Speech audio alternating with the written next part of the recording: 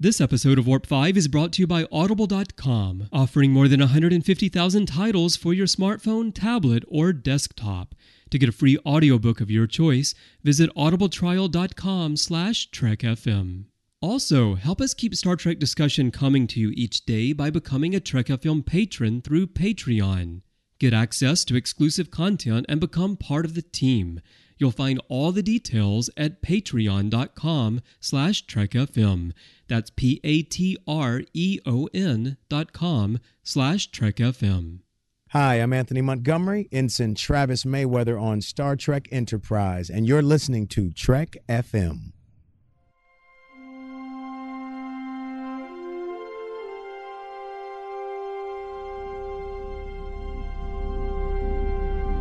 How we doing, Trip? Ready when you are. Prepare for warp. Course laid in, sir. Request permission to get underway.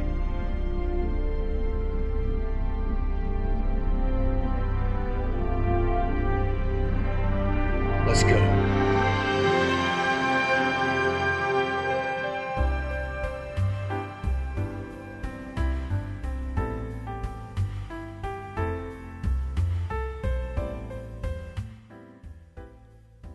Welcome, everyone, to another episode of Warp 5, our dedicated Enterprise show. I'm your host, Norman Lao, and thank you for joining us once again in the conference room aboard the NX-01. Now, we have a really fun episode for you tonight because one of my favorite episodes of Enterprise is in Season 2's First Flight. Now, I know that a lot of fans out there felt that it was the episode that everyone wanted to see because it dealt with, I think, the Enterprise content that a lot of people wanted to see, and that was more of a slow burn to the process, more of a Star Trek meets the right stuff. And what we would like to bring to you this episode is more along the lines of agreeing with what Brannon Braga did, where we felt that this was the right tone and the right storytelling format for a true prequelized concept, because we know how networks work, and we know that there are the powers that be, the executive decision process, and I know through Blu-ray interviews and through all the different online interviews that Brannon Braga said that they saw things differently.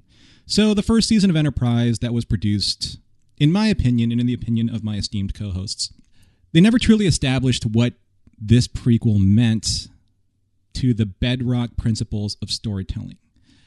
Why are we here? What are we talking about? Who are we talking about? And the whens, the wheres, the whys, and how does this all relate to Star Trek? Why was it important that we chose this period for the overall canon in history? And that is pretty much how we're going to discuss this episode moving forward, because what we would like to do is we would like to extrapolate on what we believe would have been successful along the lines of what Brannon Braga originally wanted to pitch. So back with me in the conference room to help me rewrite Enterprise Season 1, quote-unquote rewrite Enterprise Season 1, are the two most influential, and everyone keep this under your hats, temporal accord agents that have finally revealed themselves to me. And they're also my friends and my esteemed guests and friends of the network. On the one mic, we have our content coordinator, Will Nguyen. Will, how you doing? I'm good. This black leather that all the temporal agents wear is pretty tight, though. Pretty tight fitting. I prefer the blue jumpsuits over these guys. What would you prefer, that we go back in the decon chamber? No, I think the conference room is good. Perfect. And on mic 2, we have Star Trek Horizon past, present, and future creator, Tommy Kraft. What's up, Tommy? Oh, not too much. Though I do have to say I'm actually preferring this really weird temporal agent outfit that has like all the weird tubing and stuff all over it, that's like obviously futuristic. Yeah, that's right. I think it's quite comfortable. Daniel's made a good choice. Yeah, I was there. thinking of the temporal agents from Trials and Tribulations, the clothes that they're wearing. But you're right, the tubing. Oh yeah, no, this one is much better. The weird like textured suit. Oh yeah. So it's a good suit. Being all comfortable in their temporal agent suits, I've asked Will and Tommy to kind of banter back and forth about what we would like to discuss with you tonight. And what I've always loved about science fiction is that science fiction has the opportunity to tell really humanistic stories set in a futuristic fashion. That's always kind of like been the bedrock principle of Star Trek. And especially in Enterprise, I think what we missed here was an opportunity to still focus on very human elements. And one of the points I would like to start with about rewriting or reimagining season 1 was to take a look at the political unrest of that period of 2151 and talk about the freshness that is still there from the Third World War, the xenophobia that is still there, because I just still believe that humanity has certain flaws that over the course of the decades and centuries aren't quite filtered out yet. So we see that in season 4 with John Frederick Paxton and Tara Prime, but I think we could even bring that back to an underlying tone of the first season with political unrest, Tara Prime, and how the xenophobia of humanity could be affecting the way that the storyline unfolds. So what do you guys think about that aspect of it? And do you think that could have been successful in terms of capturing the audience's attention with a new Star Trek show? I think it absolutely could have captured the imagination of the audience if you go from the premise that Trek is a mirror for social commentary on the current time period. Then with Enterprise in 2000, in the wake of 9/11, it becomes very prescient for the show to become a mirror in terms of our own politics, in terms of our own international relations or government relations. And the political aspect is an area that's always been a ripe topic for Star Trek to tackle in various ways, of course. And I think with Enterprise being the chronologically the one that's the closest to our time period, it could have been the one that drew the most direct parallels. I know that in the Enterprise time period, we're supposed to have one single Earth government, which is fine. But I like to think that even after the formation of that single solitary world government, that there would still be factions, regional factions, that there wouldn't be necessarily nation states, but that there would be political parties, political factions that would be regional, that would cross what would have been national borders or country borders in the past, but now they've formed these huge blocks by region. And you can still see the type of machinations and the type of behind-the-scenes manipulations that we see now with nation states, but at least in the one world government of Enterprise, you still see it happening at that party level, at that regional level. I think to do this, it would have made the fans even more angry. As it was, I mean, I think it's actually an interesting idea, and I would have liked to see the first season go along this political direction, and with less of a commonality in humanity, more of a divide between people. And as it was, we saw that in season 4 with Terra Prime. But to start off the show, I think people would have been screaming, "Oh, this isn't Star Trek," when you have humans kind of divided like this, even though there's the one Earth government. To show humans in a less than favorable light. But that said, I agree with John Billingsley when he said the one line he would have scratched from the pilot was when Tripp said poverty, disease, hunger. We get rid of all of that in a century or something like that. Because I think that would have been to see poverty, disease, and hunger kind of phasing out would have been a really interesting story point to play instead of picking up right at where it already has gone out. You know, one of my all-time favorite shows is Babylon 5, and one of the reasons why I felt it was successful is because it did a great job of illustrating, even in the future, far in the distant future, how human rights began to fight back against alien influences on the station. And because of our relationship with the First Contact situation with the Vulcans and with Zefram Cochrane, we as fans, don't really see the evolution of that relationship. So, by and large, we kind of go along with the whole everything's okay between the humans and the Vulcans, because the Vulcans are obviously they're superior, they're warp capable. They found us because of Cochrane's Flight of the Phoenix.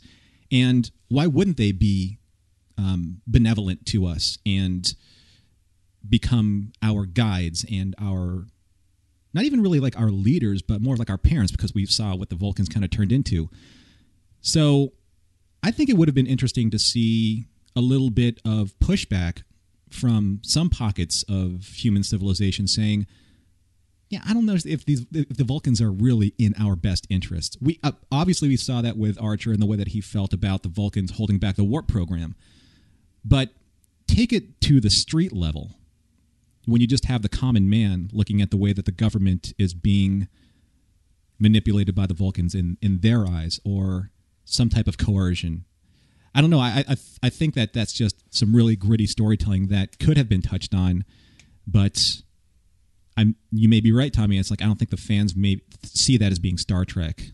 Yeah, I think you would have to separate the two issues. I think in a realistic scenario, I don't think this would have flown at all, as evidenced by the fact that they went with the more traditional broken bow pilot. I think obviously they recognize that in real life. So for the purpose of this type of exercise, this type of extrapolation, we're going to have to at least accept on a baseline level that hypothetically the fans could accept this. But realistically, Tommy's right that there's almost zero chance that this would have flown.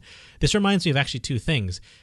Recently, this reminds me of Caprica, the spinoff from Battlestar Galactica, which a lot of people had the same concerns and complaints in terms of this isn't the BSG that they thought it was going to be. It was a prequel, but it was a prequel set on Caprica, and it was about the families and the Colonials setting up the foundation for the eventual the attack by the Cylons. And I think I haven't seen it myself too, but I've heard that it was a show that if you went in with it, you went in with different expectations. It was a completely different show, and I feel Enterprise would have fallen in that same trap if it had chosen this particular storytelling. And on another note, this actually reminds me of the 90s show or late 90s show, Earth Final Conflict. Remember, it was Gene Roddenberry's Earth Final Conflict. Yep. There was that entire concept of the Talons coming to Earth, and they are here to help us, ostensibly. But then we realize they have an ulterior motive. They have an ulterior agenda. And I just made that connection right now because it was a Gene Roddenberry story, or was based off of Gene Roddenberry, and it tells that same type of story. This suspicion of, I wouldn't say caretakers, but these alien stewards that are here that are supposed to help us, but we really resent them, and we're not sure what their ultimate end game is, but we know that we need to find our own agency, our own path forward. I think it's the whole idea of being mistrustful of the alien stewards it's something that we can relate to current events, where you see a lot of the issues we've had over in the Middle East, and whatever side people come down on that politically, I can imagine how mistrustful a lot of civilians would be over there, and as we know, are of Americans or anyone other nationality or religion being over there. And it really is like this outside force coming in to the civilian person, and then just transplant that to an alien race that is much more advanced than us. And, everybody on the planet now, not just this one little section, is wondering, what are these people doing here? What is their real motive? And I think that would have been an interesting thing to explore as a beeline, because there are always those pockets of opportunity to be able to see how they relate to what I would like to talk about next, and that's the characters. Because if you can't get an overarching plot line the way that you want to have it planned for storytelling, then I think your next best pitch would be focusing on caring about the characters. And I think that's the one thing in Enterprise that we probably could have spent a little bit more time on, because it would have allowed us to really get into the the hearts and the minds of who these crewmen and crewwomen were.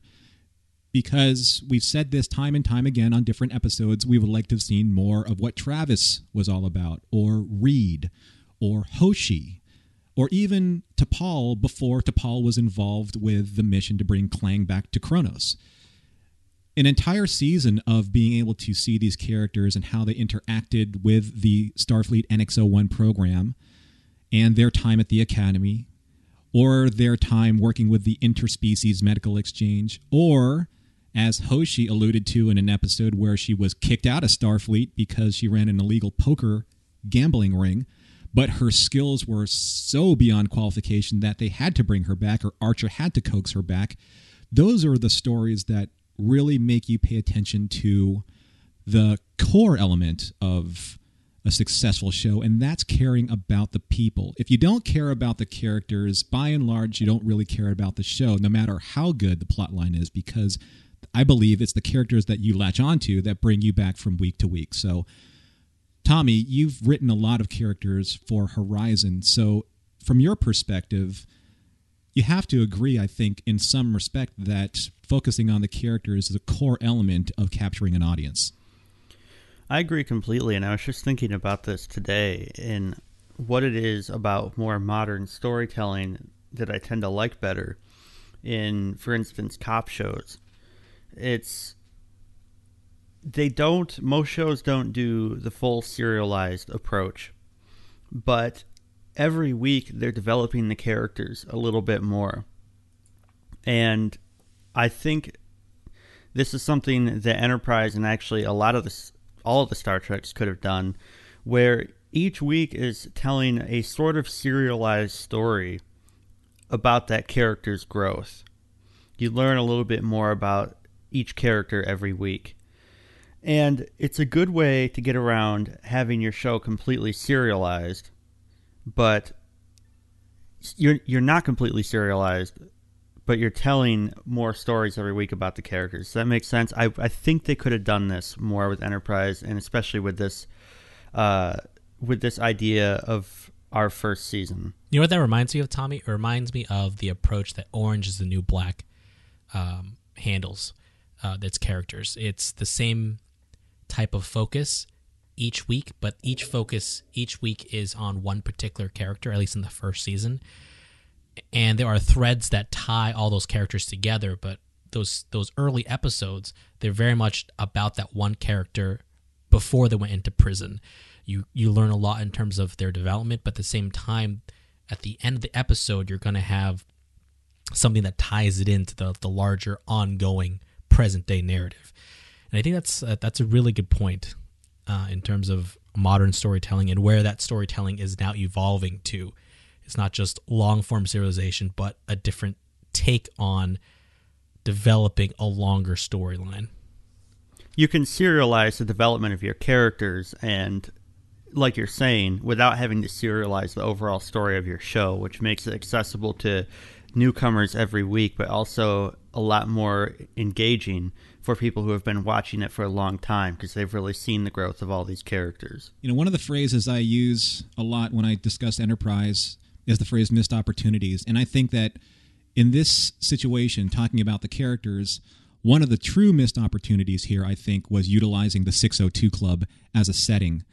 In Star Trek The Next Generation, I think one of the most brilliant set moves that they added to the show was 10 Forward, because it allowed you to see the officers in a non-mission or non-duty situation where they can sit down, have a drink, discuss what happened during their day.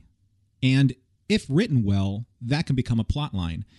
So you could have Reed and Trip talk about something at the 602 Club. Ruby, much like Guinan, could have been an incredible character because she was the character that all of these junior officers or senior officers would confide in because she's your bartender.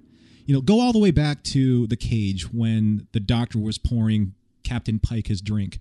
And, you know, it's like, you know, why are you pouring me a martinis? Because you're going to tell me things that you would never tell your doctor. So I'm your bartender for today because I need you to open up to me.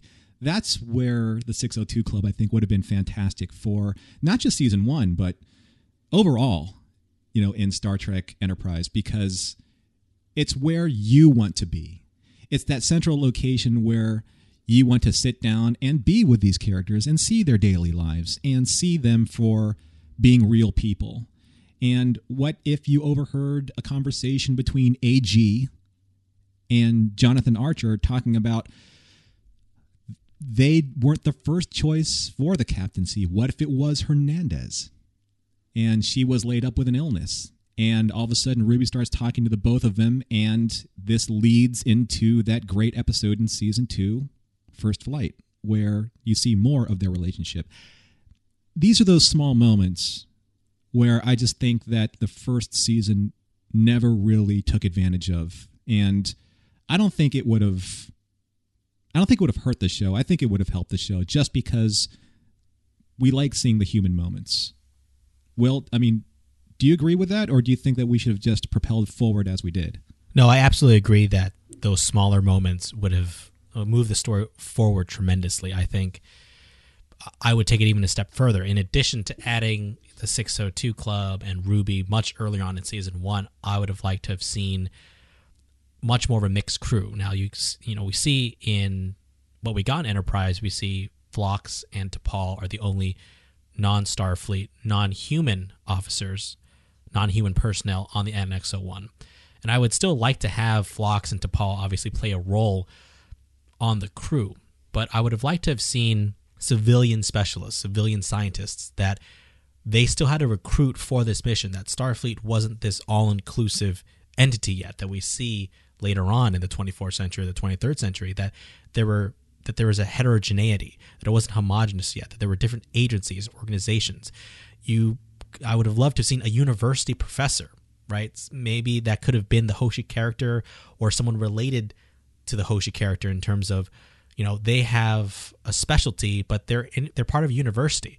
They're not part of Starfleet, or they're part of a civilian research agency or entity. And it would have begun to introduce concepts that Starfleet is still forming itself. It's still forming an identity. Humanity is still forming an identity. You see that later on when the Makos are introduced. You see them as a distinct, separate military agency from Starfleet. But it would have been great to have seen different types of specialists from the get-go. Mission specialists, mathematicians, physicists that weren't necessarily in uniform. And you also saw, I think Chef, I don't think it's particularly clear whether he was Starfleet or not, whether he was a civilian serving on NX ships. It would be nice to have seen that fleshed out. Adding that type of world building, those types of layers on top of it, would have done tremendous benefit. Would have been of tremendous benefit to the show, in my opinion. So, in talking about how important the crew was in focusing on the storytelling, one of the things that I also like about what some of the science fiction shows of the 90s did was focus on real-time situations, jobs, people having to deal with their daily lives, people having to deal with making a living. Now, I know in the Gene Roddenberry Star Trek universe, at least in the Kirk era, there is this whole aspect of we don't need money, we don't really depend on the monetary system that propels people to choose certain careers in life. And I just don't really see that anymore as being as true when you put it into the perspective of modern day versus the 1960s or 1966 and that aspect of Star Trek. So I'd like to have seen a return to maybe focusing on a big corporate structure that was prevalent in 2151 and a little bit earlier, and that was the Earth Cargo Authority. They went out there into the space lanes, and they went out there to provide supplies and materials to colonies. And there were these two great episodes that we've talked about before, Fortunate Son and Horizon, that deal with the reality of their ever-shrinking authority of their own Space Lanes and Destiny because Starfleet was growing and growing and growing in their influence and their technology. And I'd like to think that they would have been resentful of it, because we did see that in certain cases, especially on Fortunate Son. So what if the Earth Cargo Authority became almost the first line for Paxton's treachery against Starfleet, and even his own kind of privatized enforcement force?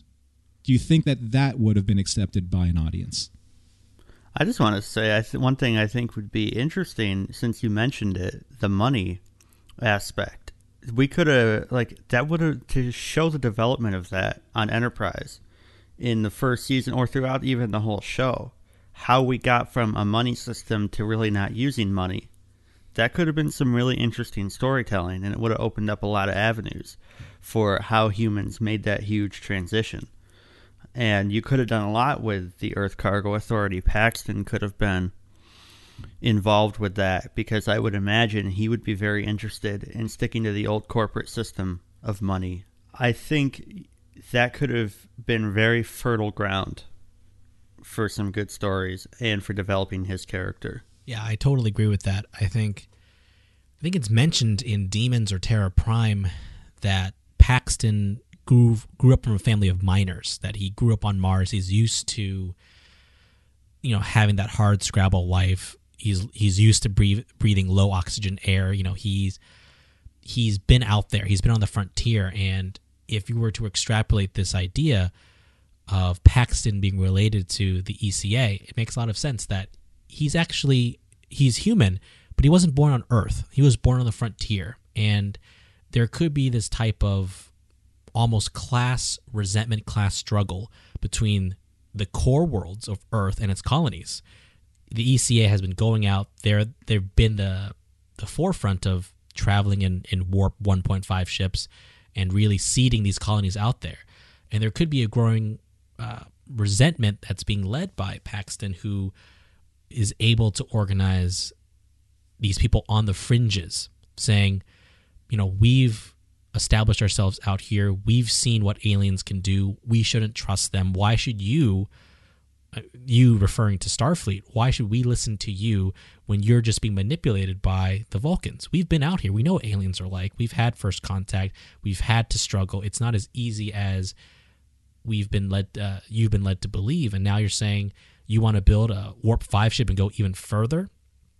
And it would have made a lot of sense. It would have been a lot of that type of class struggle of Paxton being a man of the people, although he's a corporate man. He's wealthy, but the fact that he can tap into this very populist sentiment of the people in the colonies, these very space blue collar workers who resent being dictated to by Earth, by Starfleet, of them encroaching on their own affairs, their own business. And I could see, Paxton, beginning to say we need to take up arms just in case Starfleet wants to enforce their laws, enforce Vulcan laws. They kind of view Starfleet as the puppets of the Vulcans, and I can see, that very much being a plot point that they could have really developed some excellent points from. Well, see, and that's where I wanted to bring it back to the first point of the show when we were talking about the political unrest, because I think that I didn't want to go for the political machinations of a president versus another candidate trying to maintain their seat as an incumbent of the office.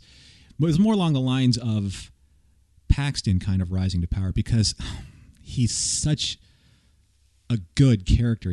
There's so much in him that's so very real and true, as this representation of you can't shake all of humanity's frailties and weaknesses and faults through the generations. They're still going to be, and I may be on a smile island about this, but I know that the Star Trek fans believe in Gene Roddenberry's vision, but I still believe that there will be bias and racism and sexism and pettiness and all of the things that weigh down humanity still in the future, because I just don't think that all of it is going to be gone so that all we focus on is moving to the stars.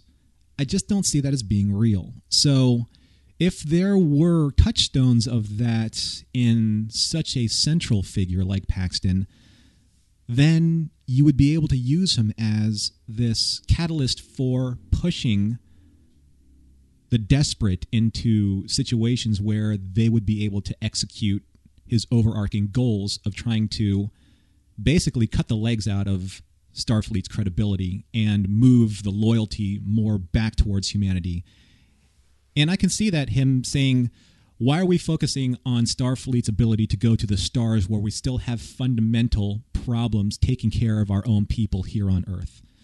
Why not take the technology that you're putting on your starship and translate that to better schools, better infrastructure, better hospitals, better educational facilities?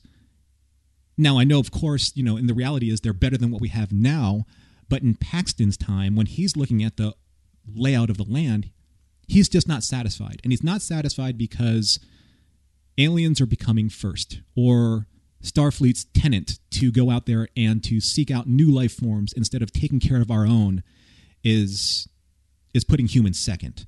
So I always find that being a really good, rife background for storytelling. So I'm going to ask you guys to indulge me for a second, because I wrote this little bitty of a kernel of an idea where I tie this all together. So imagine season 1 opening. You have this really nice arena, and Admiral Forrest is talking, and he's giving the Cochrane speech where he's saying that we're out there to go out and seek out new life and new civilizations. And he has Saval on one side with the Vulcan High Command, and he has the officers of Starfleet, and he's looking out over all of these people in the arena, and this giant explosion goes off.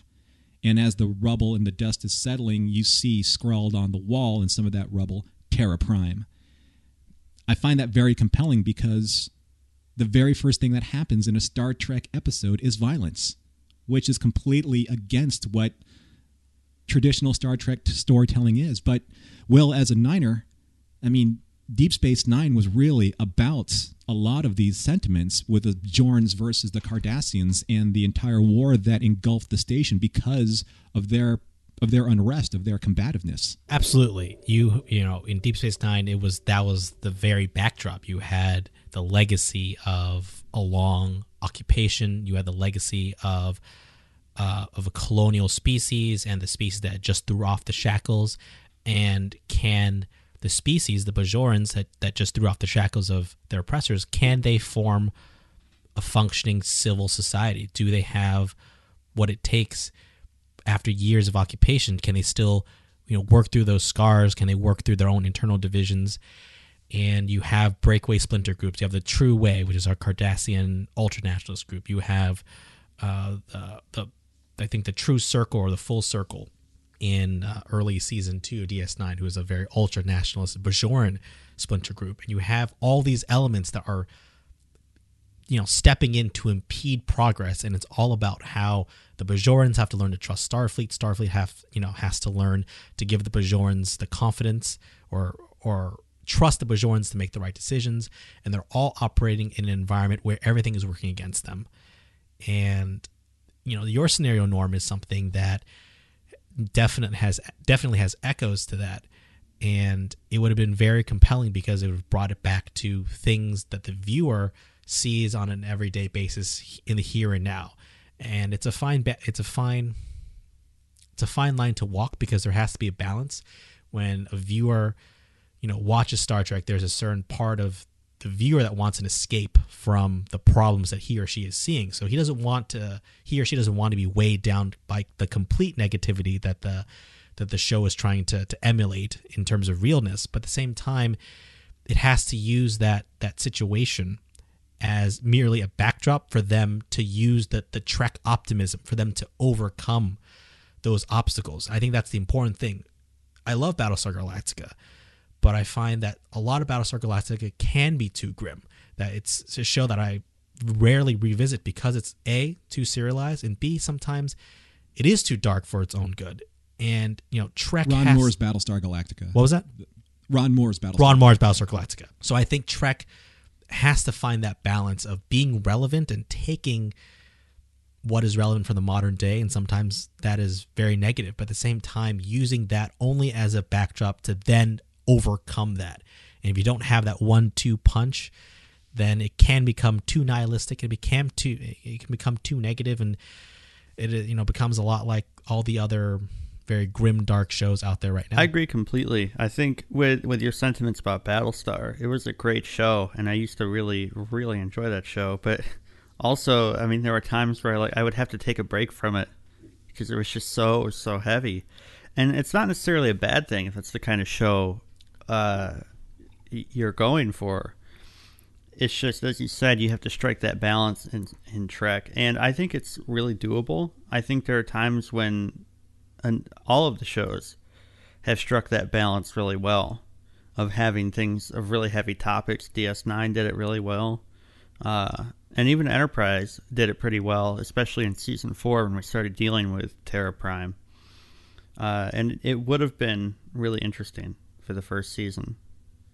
So before I get to this final topic that I'd like to talk about, this is probably the biggest point of contention in Enterprise as a whole, all 4 seasons. And I wanted to give us enough time to talk about it because if done properly, or if it was done properly, it could have been a real force for great storytelling in Enterprise. And I'm going to pose a couple questions to Will and Tommy here to see if we can unravel the mystery of the temporal Cold War, because there were kernels of promise, but it was dropped on the show so haphazardly that it never really had a chance to gestate and be executed in a manner that made sense as the through line for the show. You can't just say, "Hi, I'm from the future. We have all these problems. I've been sent here to save you, and now you can go on your mission." Because it just doesn't work that way. The audience is too savvy when it comes to temporal mechanics. We've seen it in every iteration of Star Trek. We've seen it in all the genre programs that were of the time. Doctor Who, Back to the Future, you name it. Someone somewhere along the line that is a fan of this genre has been exposed to really strong temporal mechanics storytelling. So in order to have done this properly, you really needed a slow burn from the very first episode in Enterprise. And I think they had the potential with Crewman Daniels because he was a nobody. And like the end of Red October, that nobody became a complete somebody, and that was the cook. Oh, and yeah, that's Crewman right. Daniels, That's right. Yeah, he affected the entirety of the climax of the movie and of the book. And Crewman Daniels kind of started off that way. He was just this. He was a crewman. He was almost like a purser or a gopher for Captain Archer.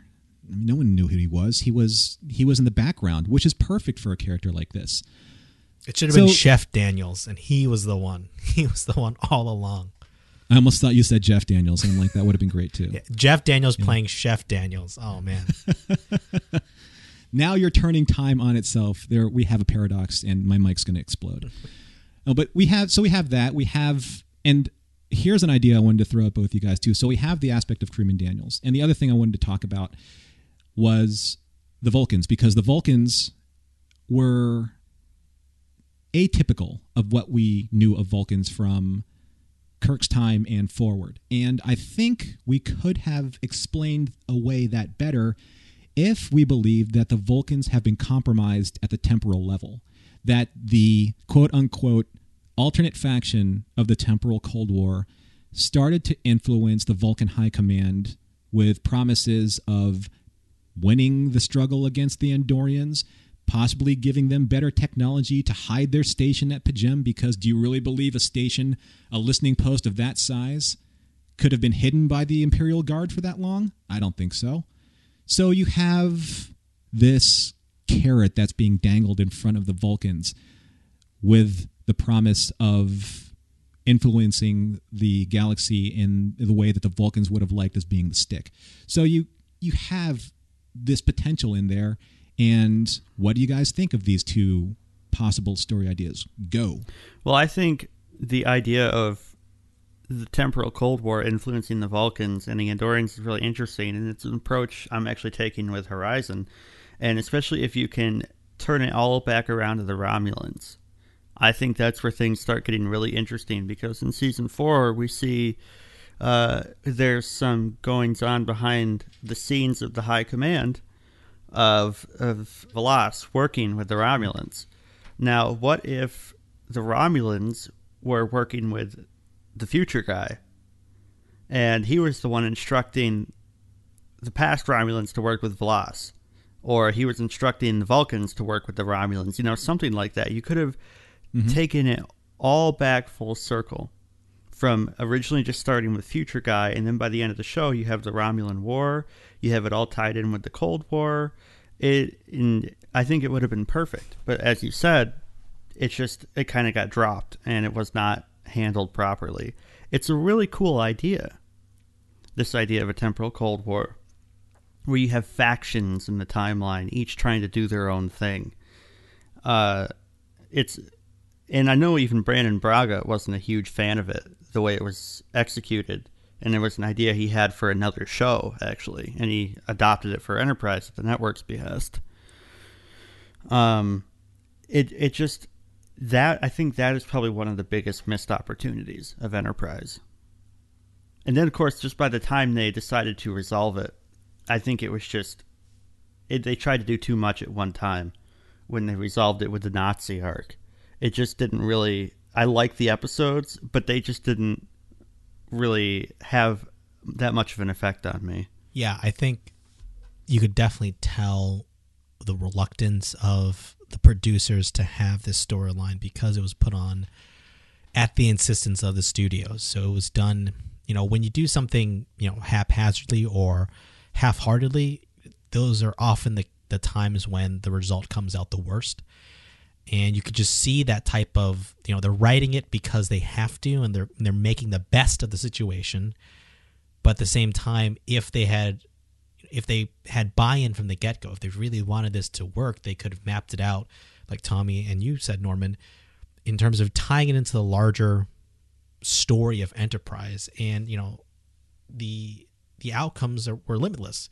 The Romulan War could have been a part of the overall temporal Cold War. It could have been them trying to manipulate the Romulans to win the war, to get the advantages. And, it could have been that entire back and forth of how much do you help or how much do you interfere in the past? You can only interfere enough to achieve your objectives, but you can't change too much in terms of the timeline, because you might change your history completely. And it's this type of tinkering at the edges and how far you can go, testing the limits of your actions, of the action of your opponent causes a counter move on your end, which causes a counter move down the road, and it causes this ripple effect that could have been explained in subsequent seasons. And with the Vulcans, with Terra Prime, with Paxson, it could have been an easy outlet for them to have been manipulated. Paxson could have been manipulated by one faction, the Vulcans could have been manipulated on the other side, and neither side knows they're pawns of a larger game until the end of season 2, when Archer, of all people, realizes that they're being manipulated, and him showing evidence of this manipulation to the Vulcans could have gone a long way in terms of convincing the Vulcans that maybe humanity is ready. Maybe they're not as inexperienced or naive as we thought, if this human captain was able to see something that we never thought was even possible. And it just opens up, the doors to just making a much more coherent storyline, because, as you guys mentioned, it's not a bad idea if they actually believed in the idea in the first place. I think the TCW could have easily been Enterprise's mystery box, as JJ puts it. I think, because I've heard JJ talk about in interviews, when he's writing, the concept he really likes is the mystery box. You're just constantly unpacking these layers of a mystery until you get at what the mystery is. That makes for really interesting storytelling, and I think it's where shows like Fringe and Lost really, really thrived. Because you think about Lost, if anyone's familiar with it, they had the whole Dharma initiative angle. And that wasn't something that they pursued every week. They had the whole angle of the hatch, of what was under the hatch, and that was not pursued every week either. But it was this mystery, this grand mystery that you were trying to figure out what would happen if you didn't press that button every 100 minutes or whatever it was. And I think the temporal Cold War totally could have been that. You're constantly trying to figure out, what these factions are, what they're doing, who's on which side. And, you find maybe this outpost, a Romulan outpost or something that's run for the temporal Cold War. I don't know. There's just so much potential for mystery and intrigue there that I think was just totally missed because I don't think the writers really wanted to commit to it.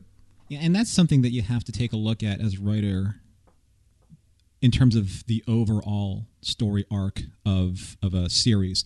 And I always found that it's really a great opportunity for writers to focus on this microcosm of a storyline and then pull back and then pull back and then pull back and then pull back and see the rings and the layers of all the relationships that work in between, from this really intimate type of story when you're dealing with focusing on character arcs, pulling back a little bit and dealing with the organizational structure of the story with all the different governments, pulling back even further and seeing how the influences of all of these different temporal agencies are using all of these different organizations like Starfleet, like the Romulan Star Empire, like the Vulcan High Command, even bringing the Klingons, the Tholians, the Andorians, and everything's being moved around in terms of positioning like chess. Everyone's trying to find that advantage. And wouldn't it been really interesting if they gave this one pinnacle character, and this character I'm talking about would be Captain Archer, the responsibility of being that linchpin of all of these movements. Remove him from the equation, and history is forever changed. So whose best interests would it be from these temporal Cold War factions to maintain the status quo of Archer being in the exact place and the exact time for history to unfold? Because it very well could be the Klingon Empire and the temporal forces that support them, or the Tholian Empire, because we need Archer to do this in order for us to do something 500 years in the future. That's where the ripeness of using temporal mechanics can work in a storytelling's favor, if you can see it from that perspective. I mean, think about it this way. Section 31 could have been created by temporal Cold War agencies in order to govern Starfleet at the macro level. Or, I'm sorry, at the micro level, for the macro perspective. The Tal Shiar for the Romulan Star Empire, same thing. Oh, that's deep, man. You're going above the layer of secret police and secret, organizations. That there's another entity, another cabal that manipulates them. That's some next level stuff right there, man. Well, since the show was canceled, I've been thinking about these things for a little bit, so they're just kind of pouring out on the mic right now. No, it's a good idea. And I actually just thought of something. You had just mentioned the centrality of Archer. If you take him out of the equation, history changes. And I think in a lot of ways, Archer, from what we've seen in Enterprise, he is an exceptional man when he becomes, the president and the signing of the Federation. They do make that clear. But I just realized that they could have taken that idea even further in terms of his relationship with Shran. Because the Babel arc and how he gets the initial coalition working, the initial alliance working, is only because of the relationship Archer has with Shran. And if you remember from the very first season, the Vulcans didn't want Archer to become captain of the NX-01. They actually wanted Gardner instead. So how crazy would it have been if the temporal Cold War faction was manipulating the Vulcans to choose Gardner, because they realized if Gardner had gone out as a captain of the NX-01, he perhaps would have had a complete opposite reaction when he met Shran.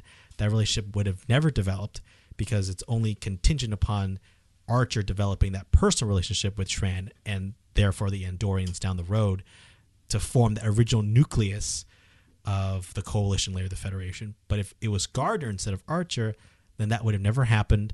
Then the Andorians and the Tellarites and the Vulcans would still be at each other's throats, and the Federation would have never been formed. Like, it's that type of, if you look at it now and take 3, 4, or 5 steps back, you realize they could have really drawn that connection and really have made that point so much more poignant in tying it in with the overall temporal Cold War. That's a really cool idea. Just saying. I think what we're going to do is we're going to I'm going to bottle up this entire podcast and I'm going to send it to CBS, and they're going to send it back to me and say that nice try, kid. But we're going to steal your idea, not reference it, and then later down the road use it.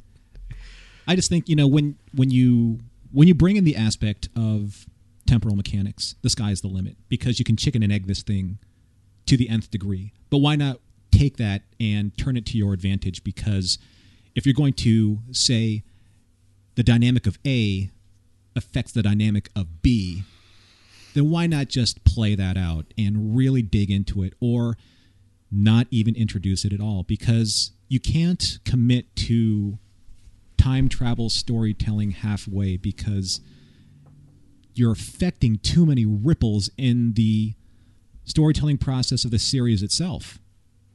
Because if you take out the entirety of the temporal storytelling from Enterprise as we've seen it, it affects nothing, right? It really does, because there's nothing in there for it to change. It changes some things in season 3 a little bit, maybe, but other than that, no, not really. Yeah, but if you really committed to it, it works its way into the fabric of the entirety of the storytelling, so that you can't pull on a thread and not have it affect a character from season 1 or a character's relationship with somebody in season 5. And you could always drop in all of these ancillary secondary characters as part of this dynamic. What if Crewman Cutler, who we all love, what if she was an agent? Oh, now you've gone too far, man. You can't do that to Cutler. She's too sweet. She's too lovable.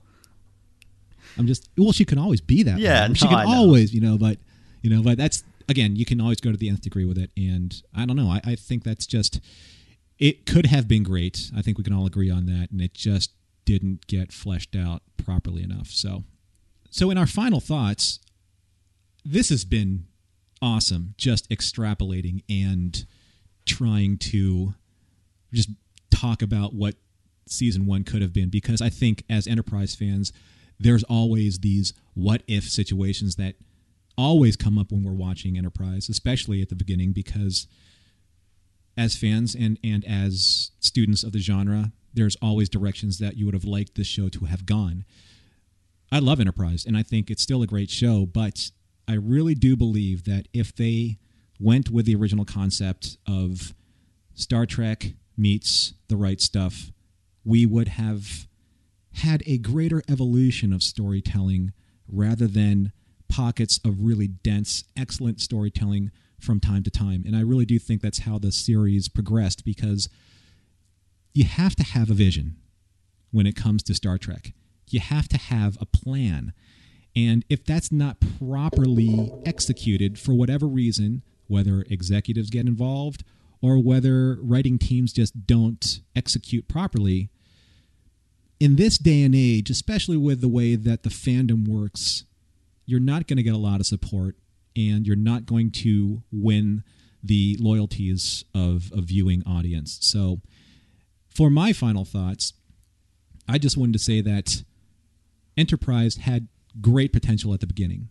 It had some opportunities that were missed, and I think that we had some really good discussions here about what could have been, and I'm sure our listeners probably thought about some of these similar topics because they're right there in front of you, especially the temporal Cold War and how everyone has probably tried to mentally fix it, at least in their headcanon. So in your final thoughts, gentlemen, Do you think that the topics that we talked about could have been successful? Yes and no. I think some of them would have been successful in a different show, like the various ideas about Enterprise being set on Earth in season 1 and doing a lot with Terra Prime. In the way Enterprise turned out, I don't know that it would have worked.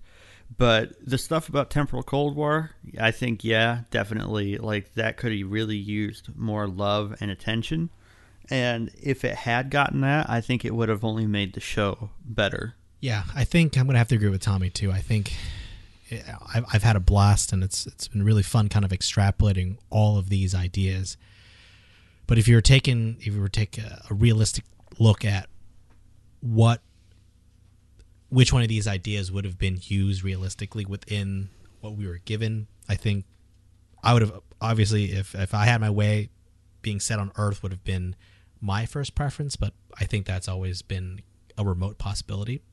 I think the Temporal Cold War, I think, is an idea that, if they had really bought into the idea, they could fix this. Even in season 2, they could have fixed this. It was flexible enough of an idea for them to play with, to really integrate it more into the storylines they wanted to tell. And I think, Norm, you brought up a really good point about how Enterprise has these dense pockets of storytelling. I think that's a really good way to describe Enterprise, is especially in season 4, you have these really dense, great nuggets of story, often in three parters, in these really well-crafted 3-part arcs. And you almost realize if they had spread some of that out into the first, second, and third seasons, maybe third season if they're still doing the Xindi, maybe not so much, but if they had spread it out in the first or second seasons, you could have seen that they had more than enough there to weave into larger arcs throughout the entire series. And I think that's where Enterprise kind of fell down, is outside of the initial idea of this being the first ship, this being the first Warp 5 ship. Beyond that, there wasn't an overarching theme until you got to the very end of season 4 with the beginnings of the Federation. But between that and season 1, there wasn't much of a cohesive element that was weaving through any of the shows. Season 2 is great in a lot of ways, but in a lot of ways it's also it's episodic, it's one off, and the Xindi took it off in a new tangent. And you really have a show that has these dense nuggets of ideas that you just need to be unspooled. There's so much there that if only they had spread it out, unspooled it, they could have tied it all throughout the series. But what you're left with is sometimes you just have to stumble upon these pockets, and in the fan in the views of the fans, you kind of have to put them together yourself. And in a lot of ways, season 4 was the epitome of that. Everything was kind of, they knew they were going to be canceled, so they had to put everything out there, and a lot of it worked. But you realize if only they had spread it out and applied that same type of thought and foresight to making the Temporal Cold War work, making all these other elements tied together, you could have had just a much stronger product from start to finish.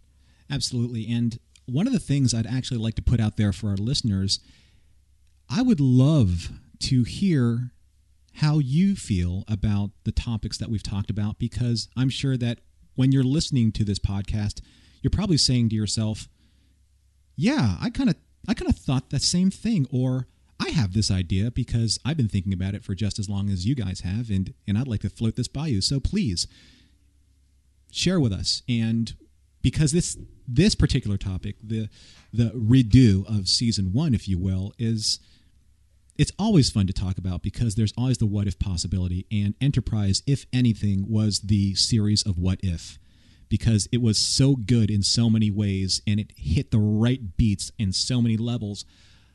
But there are those what if moments that could have taken it from where it ended to, I think, possibly one of the strongest series, if not the strongest series in Star Trek. But that's just my opinion. I'd love to hear yours. So thanks, guys. Thanks, Will, and thanks, Tommy, for joining me on this journey. And wherever you guys are going to phase out of in time at the end of this show, I wish you Godspeed and good journeys. So it's been simply amazing talking about the reimagining of Enterprise Season 1 here in the conference room. But this isn't the only topic we've been talking about here on Trek FM this past week. So here's a quick look at some of the other things you may have missed elsewhere on the network.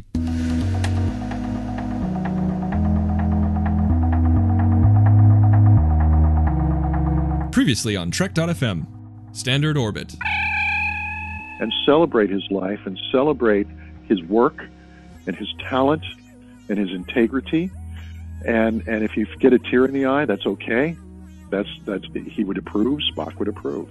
And he'd say, "You humans, why do you feel you need to do this?" But he would approve. Earl Grey. Like, I'm expecting Ricardo Martaban to walk around the corner and be like, "Captain Picard, welcome. This is Risa 5. The shuttlecraft. The Orb. Usually you want to be able to capture it or isolate one, but you can't do that either because it just keeps, so it really does seem like a conundrum of, okay, how do we take this down? This minefield, they are the tribbles of war. To the journey! One guy's like, why don't we just write better stories for Wesley? And then the lead writer's like, you out now! The Ready Room. Riker's all pissed because he can't prop his leg up with no gravity. He tries, though. He tries. He's trying. I can picture it. But then the momentum makes him somersault. Which really just makes him look spread eagle. Going in circles. He's spinning. Commentary, Trek Stars. It's also the end of a character and a thing that is really about how death is just a part of life. And that while there's an end, it doesn't mean that it's the end. Literary Treks. Well, actually, it started out life as a comic book pitch. I originally came up with it to pitch to Wildstorm back when they had the comics license. The idea was it would be a one-year series that would run throughout the 12 calendar months of 2001, which was the 35th anniversary of Star Trek. The 602 Club. Sometimes that just works better because you can create and craft a story that's very compelling because you're not having to worry about what's happened other places. Okay, we have to make sure this is going to connect to this, and my guess is somehow Agent Carter is going to have something to do with Agents of S.H.I.E.L.D. later on, and maybe something that happens in Age of Ultron. Warp 5. In the history of Axanar, Alec Peters and Christian Gossett wrote a section of the history dealing with the Arcanus campaign. And in the Arcanus campaign, a majority of Starfleet ships were destroyed. And that's what else is happening on Trek.fm. Check out these shows and find out what we're talking about in your favorite corner of the Star Trek universe and beyond. You'll find us wherever you get your podcasts. If you're an Apple user, be sure to hit that subscribe button because that helps us out greatly and it makes it easier for other listeners to find the show as they search iTunes. If you're not an Apple user, we've got you covered as well. You can find our shows on Stitcher, TuneIn, Spreaker, SoundCloud, Windows Phone, and of course you can stream and download the MP3 file from our website and grab the RSS link as well. Another way you can help us keep all of our shows coming to you each week is to become a patron of the network on Patreon. If you visit patreon.com/trekfm, that's patreon.com/trekfm, you'll find our current goals and different milestone contribution levels, along with all the great perks we have for you. These perks include early access to content, exclusive content, producer credits, seats on our content development team, and more. We really appreciate any support you can give us and hope you'll join the team. Again, you'll find all the details at patreon.com/trekfm. Now, if you'd like to get in touch with Tommy or Will and discuss any of the ideas or topics that we've bantered around on the show today, Will, how can our listeners get in touch with you? Well, you can find me on Twitter. My handle is @Will_Nguyen. It's spelled Nguyen. And you can find me in the Babel Conference, which is Trek FM's dedicated Facebook listeners group. I'm always there. And I'm also the content coordinator for the network. So if you have any ideas on topics that we haven't mentioned or you want to propose future topics for us to talk about, just drop me a line and I'd be more than happy to talk. Awesome. Well, thanks. And Tommy, how about you? The main place I am usually posting is on the Star Trek Horizon Facebook page. and that's facebook.com/sthorizon. Perfect, Tommy. Thanks so much for being part of the show tonight. I also want to say a special thank you to our associate producer for Warp 5, Floyd Dorsey. Thanks, Floyd, for all of your support through the network, through patreon.com, and you can find Floyd on the Babel Conference, Trek FM's dedicated Facebook listeners page. Now, if you would like to get in touch with us here at Trek FM, you can always find us on trekfm/contact and look in the sidebar on the show page, or go to speakpipe.com/trekfm. You can also contact us through Twitter at TrekFM, Facebook, facebook.com/TrekFM, and as I mentioned earlier, the Babel Conference. Type the Babel Conference, that's BABEL, into the search field on Facebook, or go to our website at Trek FM and click Discussion on the menu bar.